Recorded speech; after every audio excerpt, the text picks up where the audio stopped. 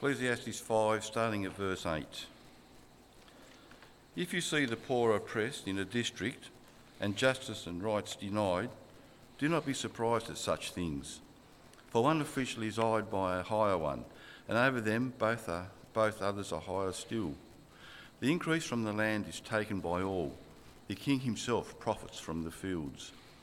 Whoever loves money never has enough. Whoever loves wealth is never satisfied with their income. This too is meaningless. As goods increase, so do those who consume them. And what benefit are they to the owners, except to feast their eyes on them? The sleep of a labourer is sweet, whether they eat little or much. But as for the rich, their abundance permits them no sleep. I have seen a grievous evil under the sun, wealth hoarded to the harm of its owners, or wealth lost through some misfortune, so that when they have children, there is nothing left for them to inherit. Everyone comes naked from their mother's womb, and as everyone comes, so they depart. They take nothing from their toil that they can carry in their hands. This too is a grievous evil. As everyone comes, so they depart, and what do they gain, since their toil is for the wind? All their days they eat in darkness with great frustration, affliction and anger. This is what I have observed to be good, that it is appropriate for a person to eat, to drink and to find satisfaction in their toilsome labour under the sun during the few days of life God has given them. For this is their lot. Moreover, when God gives someone wealth and possessions and the ability to enjoy them, to accept their lot and be happy in their toil, this is a gift of God. They seldom reflect on the days of their life because God keeps them occupied with gladness of heart. I've seen another evil under the sun, and it weighs heavily on mankind.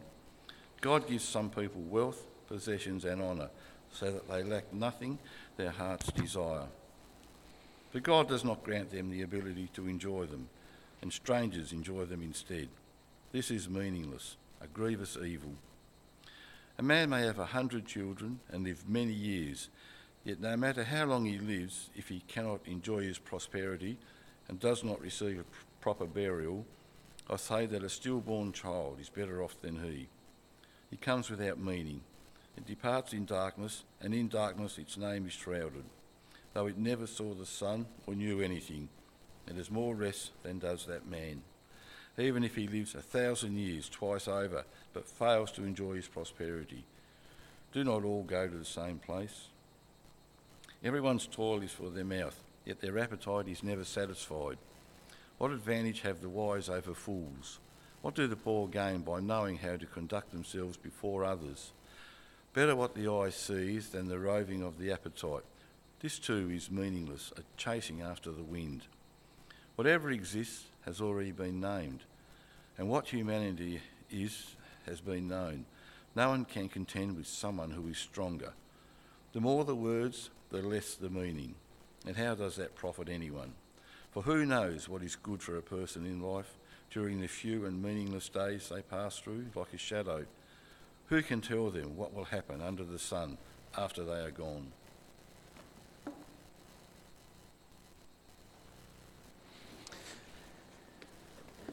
Thank you, Steve. It is a complex passage, this one. There's some difficult things in there, so please do keep your Bibles handy. We want to learn from this text. We want to learn from what God is saying to us from this text, and so it'll be helpful if you can see it as we're doing that and keep referring back to it. It occurred to me, well, it's occurred to me a few times, but it occurred to me again over the weekend that humanity has a bit of a confidence problem, and by that I mean an overconfidence problem. We're too confident in our own ability. I realised this as we drove over the Seacliff Bridge, which is north of Wollongong. I don't know if you've ever been there, but you've got to kind of picture the place. You've got Wollongong, there it is, sitting on the flats. You've got the Illawarra Escarpment, these cliffs behind it, and as you drive north, they come closer together, and eventually the cliffs meet the sea, and you think, well, how do you build a road north there? Surely it's got to stop. You can't build on a cliff. Well, apparently that's how you do it. And it's spectacular. It's pretty good to drive. But that's what we do, isn't it? If we can't build a road on the land, let's build it in the water. Why not? We can find a way. Or maybe you've driven into Milford Sound in New Zealand. Now, it's a long drive. You drive increasingly through mountainous terrain. You're picking your way through these valleys, and you've got these snow-capped peaks and glaciers all around you with rainforest. It's absolutely spectacular. And you wind your way to the end of this valley and you think there's going to be a small pass and you're going to go over and down into Milford Sound. But no, the valley ends blind and you drive basically up to an enormous cliff. What do you do there? Well, you can't go over it. So you can't really see it, through it. I think it's 1.2 k's, the tunnel. And you go straight under a mountain. Not because there's anything particularly important in Milford Sound, it's a tourist attraction. But that's what you do. If you need to get somewhere, you make a way. And it struck me that kind of encapsulates how humanity works, doesn't it? If we can't see an immediately apparent way, let's make a way. If the world doesn't suit us, let's change it. If it's not going our way, let's make it our way. We're just so confident, aren't we? If life doesn't suit us, let's make it suit us. Let's manipulate the conditions of our world so it fits us. And so we strive and we work to create this world, to create a life that's going to be good for us, that achieves what we want. And sometimes it works, but sometimes it doesn't. And the teacher wants to remind us of that in this passage today. Because there's problems here, and he wants to kind of peel back the layers here to expose the issues with that way of life. And he wants to challenge them, to make us stop and think. But not just for the sake of it. He also wants to point us to a hope that exists for us. Because what we're really after, joy and rest, the ability to enjoy what we have, those things can be had. They actually are out there. But not by controlling the world, by accepting it. And that's what we're going to see this morning. We want to bring about a desirable life. We want to create the conditions for a good life by our own efforts. We want to seize control of the world and shape it our own way. But the teacher says there's an issue there. In fact, there's a couple of issues. And he wants to show us what those issues are. The first issue is people. Have a look again at verse 8 and 9 of chapter 5 with me. If you see the poor oppressed in a district and justice and rights denied, do not be surprised at such things. For one official is eyed by a higher one, and over them both a higher still. The increase from the land is taken by all. The king himself profits from the fields. Now, there's some odd phrasing in there. It's really tricky to translate exactly how this argument is going. But the point that the teacher is making is reasonably simple. He's saying if you look at a land and you see corruption, you see oppression, don't be surprised at that. Don't think it's an isolated thing. He says the rot goes all the way to the top. If you see corrupt officials, low-level government, there's probably an issue at the very top of the chain as well. It's a top-down problem. Those in power seek more power. The rest of us just have to make do with the situation we live in. He's saying you can live as you like, but ultimately it's the leadership of the land that you live in that's going to shape how your life goes. Regardless of your efforts, your control over your life is swept up in theirs. That's problem number one. Problem number two is dissatisfaction. You see it in verse 10 to 12. Whoever loves money never has enough. Whoever loves wealth is never satisfied with their income. Whoever loves Lego, sorry, that's not actually there, needs more. This too is meaningless. As goods increase, so do those who consume them. And what benefit are they to their owners, except to feast their eyes on them? The sleep of a labourer is sweet, whether they eat little or much. But as for the rich, their abundance permits them no sleep. It's never enough. Doesn't matter how much you have, or you gather, or you strive for, it at the end of the day, it doesn't satisfy. Because here's the bind, the teacher says. You work, and yet you could always have more. And when you have more, then better comes out, and you could have that as well. There's no end to this striving. Where do you stop? Let alone the fact that the more you have, the more others want to take from you or share in what you have. You know, the more riches you have, the more costs you have, the more liabilities you have, the more taxes you have to pay, the more others want to, be your friend and enjoy the fruits of your labour. And at the end of the day, the teacher says, that's it, isn't it? You work, others enjoy. You're trying to carve out a life for yourself, but you never get to rest in it and enjoy it. How meaningless. That's problem number 2. Here's problem number 3. Chance. Look at verse 13 to 17. I have seen a grievous evil under the sun. Wealth hoarded to the harm of its owners, or wealth lost through some misfortune, so that when they have children there is nothing left for them to inherit. Everyone comes naked from their mother's womb, and as everyone comes, so they depart.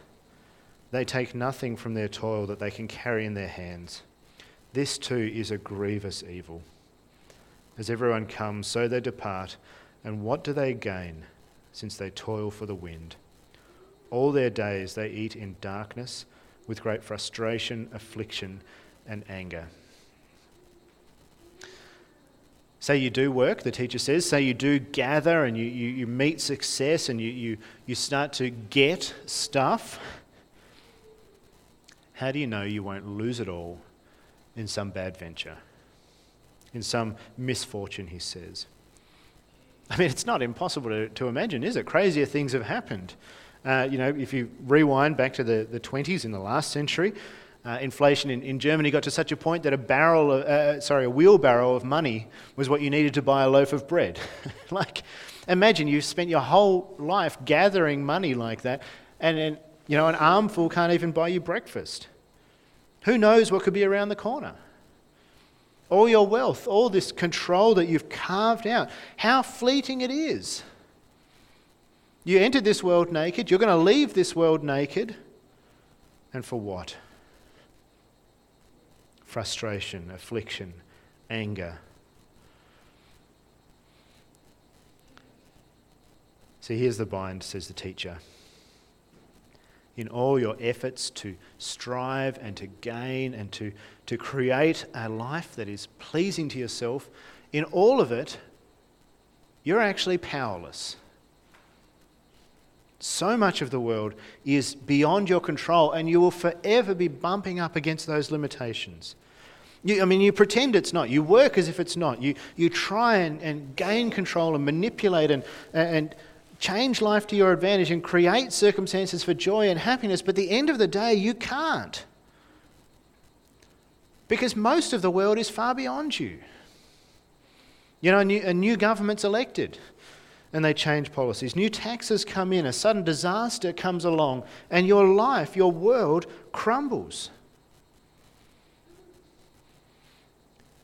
And all that joy you have tried to carve out, it vanishes. It's a bit like trying to grow a mango tree in Tasmania. I would love to grow a mango tree. Mangoes are delicious and expensive. That makes it the best tree you could ever grow. You save money and you get the best fruit ever. Anyway, it would be great. But you could try, couldn't you? You could import the seeds, I guess. You could prepare, the perfect patch of soil in your garden. You could weed it and feed it and mulch it and do all that sort of stuff. You could do your research and prepare the perfect conditions for growing mangoes. You could plant your seed, you can tend your seed, you can dote over your seed. Every morning you're out there, brushing it clean and, protecting it from everything. And then one frost, and it's gone. There are factors beyond your control that will frustrate your plans over and over and over again. That's how life works under the sun. You can strive and strive to manipulate this world and shape this world so that you can create joy for yourself, whether it be today or perhaps in some future time, only to watch all of it come crumbling down into nothing. It's so fragile, isn't it? One wrong move, one bad investment. Things beyond your control. The company that manages your super goes into receivership. You lose everything. One global financial crisis, one small disaster in our area, one bad diagnosis from the doctor, and it's gone. It's meaningless. How futile. So how do you live in this world then? How do we respond to this frustration of control that we can't have? I learnt the other day that there's a saying in the US military, I guess this is probably in the lower levels, but they say, embrace the suck. That's their saying, embrace the suck. Nothing ever happens as it should. Things always go wrong, so embrace the suck. But that's pretty grim, isn't it? Is that really the best we can do? Life sucks, just accept it. Well, the teacher has an alternative, and it's there in verse 18. This is what he says. This is what I have observed to be good, that it is appropriate for a person to eat, to drink, and to find satisfaction in their toilsome labour under the sun during the few days of life God has given them, for this is their lot. Moreover, when God gives someone wealth and possessions and the ability to enjoy them, to accept their lot and to be happy in their toil, this is a gift of God. They seldom reflect on the days of their life, because God keeps them occupied with gladness of heart. If you fight against the restrictions and the boundaries of your control, you're only in for more pain. You can't change them. You can't move them. But that doesn't mean you just have to live, kind of sucking up exactly where you are and just kind of dealing with the pain that you experience. The teacher says, enjoy the good things in life. Be thankful for what you already have. But actually, he says far more than that. Don't just be thankful for what you have, but understand where those things come from. There is a place of joy, there is a person of joy, and that joy is given, the teacher says. The NIV has at the end of verse 20 there, gladness of heart. The word is more literally just joy. There is joy in this life, but that joy is not grabbed hold of, that joy is given, and it's given by God. Rather than an empty striving, rather than a futile attempt at control with constant reminders of our impotence, God is able to fill our life. He's able to occupy our life and bring that joy that we're looking for. And this is not just a day-to-day happiness depending on our circumstances. This is a deep-seated enjoyment, true pleasure, true rich happiness that's unmoved by the circumstances of life. That is what God is able to give. It's not reached by our effort, it's received from Him. Now, that's not a thought isolated to the teacher. That's not something that we just find here. It's a thought that's picked up in the New Testament. This is what Paul writes in 1 Timothy chapter 6, verse 17. This is what he says. Command those who are rich in this present world not to be arrogant, nor to put their hope in wealth, that is, think that wealth can shelter you or bring you joy, which is so uncertain, but to put their hope in God, who richly provides us with everything for our enjoyment. See, that's the key, isn't it? Rather than putting your hope for joy in what you in your limited power have managed to carve out of life, put your hope instead in God who's made this world and made this life, in what He's remaking of this life. So we know what He's doing is good. We only have to look at Jesus to see what He's trying to do. I mean, look at what Jesus came to this earth and did. He healed, he fed, he gave, he restored things and made them right. He pointed to what God is trying to do with this world. And it's good. You are powerless to shape the world to your desires. Your wealth, your learning, your experience, there are so many things beyond you that will make it all count for nothing. But God is powerful. And God is good. And when you put your hope in him, when you trust in him, that is the path to a joy that exists, no matter what else is happening in your life.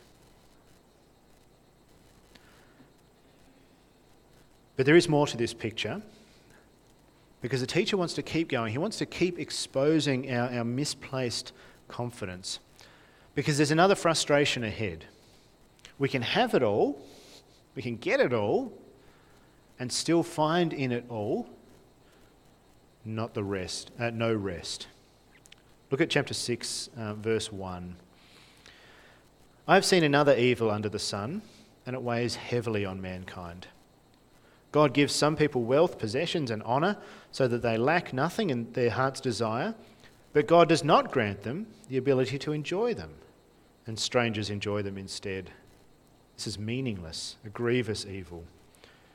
A man may have 100 children and live many years, yet no matter how long he lives, if he cannot enjoy his prosperity and does not receive proper burial, I say that a stillborn child is better off than he. It comes without meaning, it departs in darkness, and in darkness its name is shrouded. Though it never saw the sun or knew anything, it has more rest than does that man, even if he lives 1,000 years twice over, but fails to enjoy his prosperity. Do not all go to the same place. And we kind of have a summary statement there in verses 1 and 2, and then a story, an illustrating story in verses 3 to 6. And it's a really awful picture, isn't it? Some people do get it all. Some people get wealth and honour and prosperity, but they don't get the ability to enjoy it, to rest in it and to make the most of it. How futile and meaningless that is. To have it all and never have the space to enjoy it. To gain everything, to work and work, to have 100 children, to live 2,000 years, and never to find rest. How meaningless. In fact, the teacher says, as graphic and horrible as it is, that person is actually worse off than a stillborn child. They have more rest than them. There is something about us that is insatiable. There is something about us that defies rest. The grass is always greener. There's always one more thing ahead. And it's meaningless. Look at what the teacher says in verse 7 through 9. Everyone's toil is for their mouth, yet their appetite is never satisfied. What advantage have the wise over fools? What do the poor gain by knowing how to conduct themselves before others? Better what the eye sees than the roving of the appetite. This too is meaningless, a chasing after the wind. We are never satisfied. We are constantly restless, looking for more, looking for better, looking for something else. And as a result, we are frustrated and we are exhausted. We have a life of striving with no end in sight, and it is meaningless, a chasing after the wind. And worse, we are powerless to change that. Look at what the teacher says in verse 10 and 12. Whatever exists has already been named, and what humanity is has been known. No one can contend with someone who is stronger. The more the words, the less the meaning, and how does that profit anyone? For who knows what is good for a person in life during the few and meaningless days they pass through like a shadow? Who can tell them what will happen under the sun after they are gone? See, we are so limited, the teacher says. There's nothing new for us to explore. There's no thing that we haven't done already. We're limited in ability. We're unable to shape this world. We're unable to free ourselves from this futile maze that we find ourselves in. And despite how much we protest to the contrary, we are helpless. Several years ago, the AFL ran a pre-season ad campaign. Every year they do it before the season starts to get you fired up and make you want to watch the footy again. And it's always, kind of stirring. This one stuck in my memory. It was pretty impressive. They had, through the ads, a whole bunch of players quoting poetry, which, is pretty impressive already, footy players and poetry. But anyway, during this, interspersed, there were all these stirring scenes, the specky marks and the great goals and tackles of the year before. And the poem that they were quoting was Invictus. And you might have heard it. This is a couple of the lines. My unconquerable soul, my head is bloody but unbowed. Now you can kind of picture it, the gruff footy players, mumbling these lines, with dramatic scenes and lighting and music, and this is how it ends. This is the final line. I am the master of my fate. I am the captain of my soul. I mean, it was a stirring ad. Like it got you fired up. I can't wait for the season to see what these players are going to do with this. But is it true? I am the master of my fate. I am the captain of my soul. Is that true? When that same player who's just been quoting those lines a few weeks later does an ACL, season over, is it true? I am the master of my fate. Were they the master of that? Was that deliberate? Did they choose that? I mean, it's crazy, isn't it? Or are we not as in control as we think we are? Are we not masters of fate, but instead helpless pawns before fate? Blown to and fro by the winds of this world. I mean, that's shattering, isn't it? How terrifying to stand in the face of events that we have no power to influence or direct at all. To realise that we are helpless and impotent and puny next to a world that just rolls on completely irregardless of us. Entirely ignorant of our plans and dreams and hopes because it just doesn't care.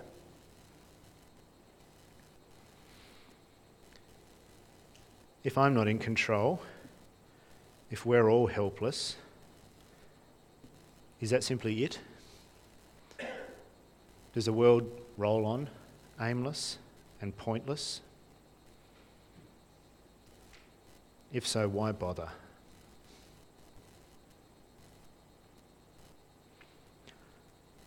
Or is there someone? Is there a hand at the wheel? Well, the teacher says yes. It's actually very subtle, but it's there in verse 10. The ESV makes it a bit more plain, so I'll read that translation. It is known what man is, and that he is not able to dispute with one stronger than he. Do you hear the implication? This is what man is, but there is someone stronger. There is a stronger someone. We can't speak the world into being. We can't shape the world to make it what we want it to be. But there is someone bigger than us. There is one who can. Now, for us, that all seems very ambiguous. We think, well, who is this mysterious other? But remember, this is written from a Hebrew worldview. And in that, you don't even have to write who it is. It's assumed who it is. The teacher is talking about God. God is the stronger, God is the bigger, God is the more powerful one here. We can't direct this world, we can't shape this world. We're utterly powerless before it. But God isn't. God is powerful. Now that might be terrifying for you. You get that line from, resistance is futile. That could almost be the feel, the takeaway here, isn't it? That might even be more scary. But this is how Jesus spoke of that control, that power of God. This is how he talks of it in Matthew chapter 6. Can any one of you, by worrying, add a single hour to your life? Why do you worry about clothes? See how the flowers of the field grow. They do not labour or spin. Yet I tell you that not even Solomon in all his splendour was dressed like one of these. If that is how God clothes the grass of the field, which is here today and tomorrow is thrown into the fire, will he not much more clothe you, you of little faith? The pagans run after all these things, but your heavenly Father knows that you need them. Don't worry, Jesus says. Don't stress about what you can and can't control. I mean, most of it you can't. You can't even add a single hour to your life or literally centimetre to your height. But you don't need to worry. You don't need to worry because God isn't a tyrant. God is a father, a good father. No, I'm not real bright, but when Rufus cries, I can generally work out what he wants. I mean, there's only 3 options. It's like food, nappy, sleep. I can usually figure it out, usually by trial and error. If I can figure that out, how much more can God figure out what you need? What is good for you as his children? I don't know if you noticed those questions at the end of Ecclesiastes. Right at the end of our passage there in verse 12, there's 2 questions. For who knows what is good for a person in life during the few and meaningless days they pass through like a shadow? God does. Who can tell them what will happen under the sun after they are gone? God does. It's not a hopeless, whimpering end, is it? It's a glad end. It's a triumphant end. God knows, and he's told us. We only have to look at Jesus to see. See what great love the Father has lavished on us, that we should be called children of God, and that is what we are. That's what he tells us in 1 John chapter 3. In Jesus, we are forgiven our futile, God-abandoning efforts to control the world without him. In Jesus, we are welcomed back, not as strangers, but as children, adopted into his family. In Jesus, we are rescued from the futility that death brings and given life beyond the grave forever. And so, yes, in this world, there are things that you are powerless to change. Under the sun, there are boundaries that you cannot move. There are things you cannot adjust to your liking. But with respect to God, you are utterly free. Horizontally limited, yes. Vertically in perfect relationship. So live for him. Jesus has come so you could have life and have it to the full. That's his promise to you. So do. Don't meaninglessly strive for things you cannot change, but enjoy what he gives. That rest and joy and peace that only he can provide. All these things you have strived so aimlessly for, they are given freely in him. So at the end of the day, trust him and hope in him. If you try to control your world to find these things, you will only ever be devastated. Because your plans will forever be interrupted and frustrated and come to nothing. If you trust God's control of this world, his good control, yes, you'll be frustrated when your plans are interrupted, but you will never be devastated. Because those plans weren't your hope. God is. So ask yourself, how do you feel when things don't go your way? How do you react when your plans fail?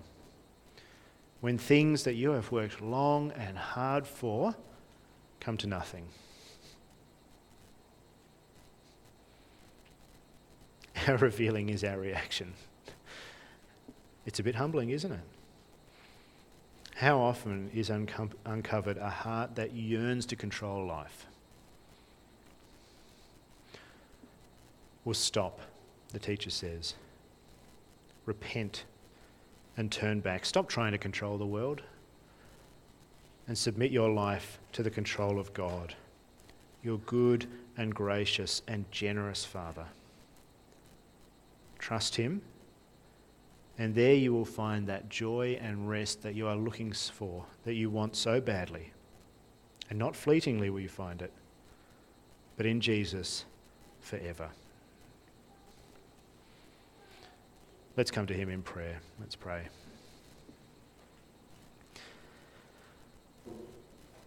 Heavenly Father, we confess that we just so want to control life. We fool ourselves into thinking that by our efforts we can create the world that we want, that we can manipulate things around us to suit us. But Lord, as your word shows us again, the truth is we are powerless. Only you are powerful. And so we humbly ask for your forgiveness. May you forgive us for the times that we have tried to seize the control that belongs rightly only to you. Forgive us for thinking that we're in control, for thinking that it's all about us. Father, instead, help us to trust you. Lord, we know that you're good. We see that so clearly in Jesus, in the love and grace that you've lavished on us in him. So please help us. Help us to trust you. Help us to hope in you and in your good plan, and in your great love for us. That we would cease striving for what we can't get and accept instead graciously all that you give to us. We pray this in Jesus' name.